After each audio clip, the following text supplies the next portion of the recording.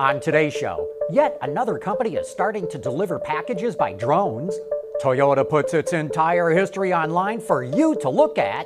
And Dana unveils a couple of electric axles for big trucks.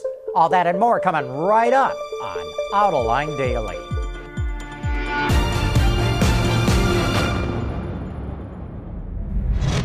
This is Autoline Daily, the show for enthusiasts of the automotive industry. Looks like higher gasoline prices and rising interest rates are taking a toll on new car sales in the American market. Wards is forecasting that sales will drop nearly 7% in May on a daily selling rate basis. That would put the seasonally adjusted annual rate, or the SAAR, at only 16.6 million vehicles. Up to now, the SAAR had been running at over 17 million.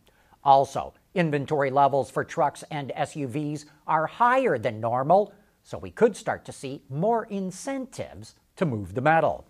Meanwhile, Merrill Lynch reports that raw material prices are rising, especially for metals and plastics. Back in 2011, all the raw materials needed to make a car in the U.S. cost about $4,500. But then those prices started dropping to only $2,000 per car by 2016. That's when raw materials, as a percentage of the MSRP, represented only 6% of the cost of a car. But right now, Merrill Lynch says they represent 10%. And it says we're going to see the impact of this on the bottom lines of car companies and suppliers. And along those lines, Jaguar Land Rover reported its latest financial earnings, and it reported a big percentage drop. JLR sold over 154,000 vehicles worldwide in the last 3 months of 2017. That was up 3.5%. And it brought in £6.3 billion in revenue, and that was up 4.3%. But on an EBIT basis, its earnings dropped 33%, and its pre-tax profit dropped almost 25%, and that was all due to higher structural costs and more incentives. Say, have you ever heard about Industry 4.0? Well, if you have not, you're going to, because that is coming up next. Autoline Daily is brought to you by Bridgestone Tires, your journey, our passion. Dow Automotive Systems, advanced materials that deliver better results. Lear, a global leader in automotive seating and electrical systems. And by Borg Warner, propulsion solutions that support a clean, energy-efficient world. China is pushing buyers into electric cars, and that even includes commercial trucks. That's why Dana, along with its Chinese partner Dongfeng, are launching a pair of electric axles in China for Class 3 through 6 commercial trucks. One axle weighs a little over 670 pounds and has a motor that produces 174 horsepower. The larger axle covers Class 4 through 6 trucks and features a water glycol-cooled electric motor with 318 horsepower and 221 foot-pounds of torque. It weighs 816 pounds.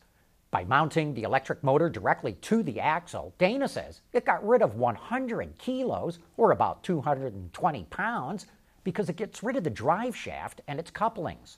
The first application will be a Dongfeng commercial battery electric truck. Industry 4.0 is the term that manufacturing people are using for bringing the Internet of Things to the factory floor. It's all about connecting every piece of equipment in a factory to the cloud, and that can produce some amazing productivity improvements. Daimler calls its factory of the future Factory 56.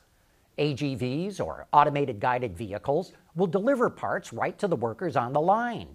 Radio frequency IDs, or RFID technology, allows parts and vehicles to be digitally tracked and linked together throughout the manufacturing process.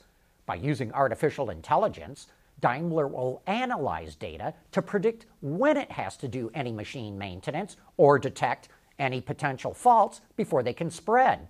Factory 56 will open in 2020, and it will build the newest S-Class, as well as the first electric vehicle for the EQ brand. You're going to start hearing a whole lot more about Industry 4.0, and we will be devoting an entire Autoline This Week to it coming up later this summer. Speaking of coming up, drones delivering packages to your house just took another step towards reality.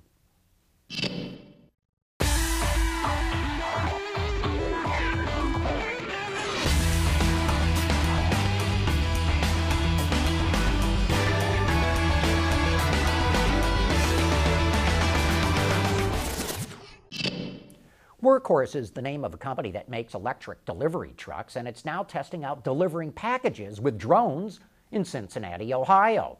Once an order is made through the company's delivery app, which links with online retailers, an electric truck is sent out. The delivery drone, called Horsefly, is integrated into the top of the truck and gets loaded by a worker inside the truck.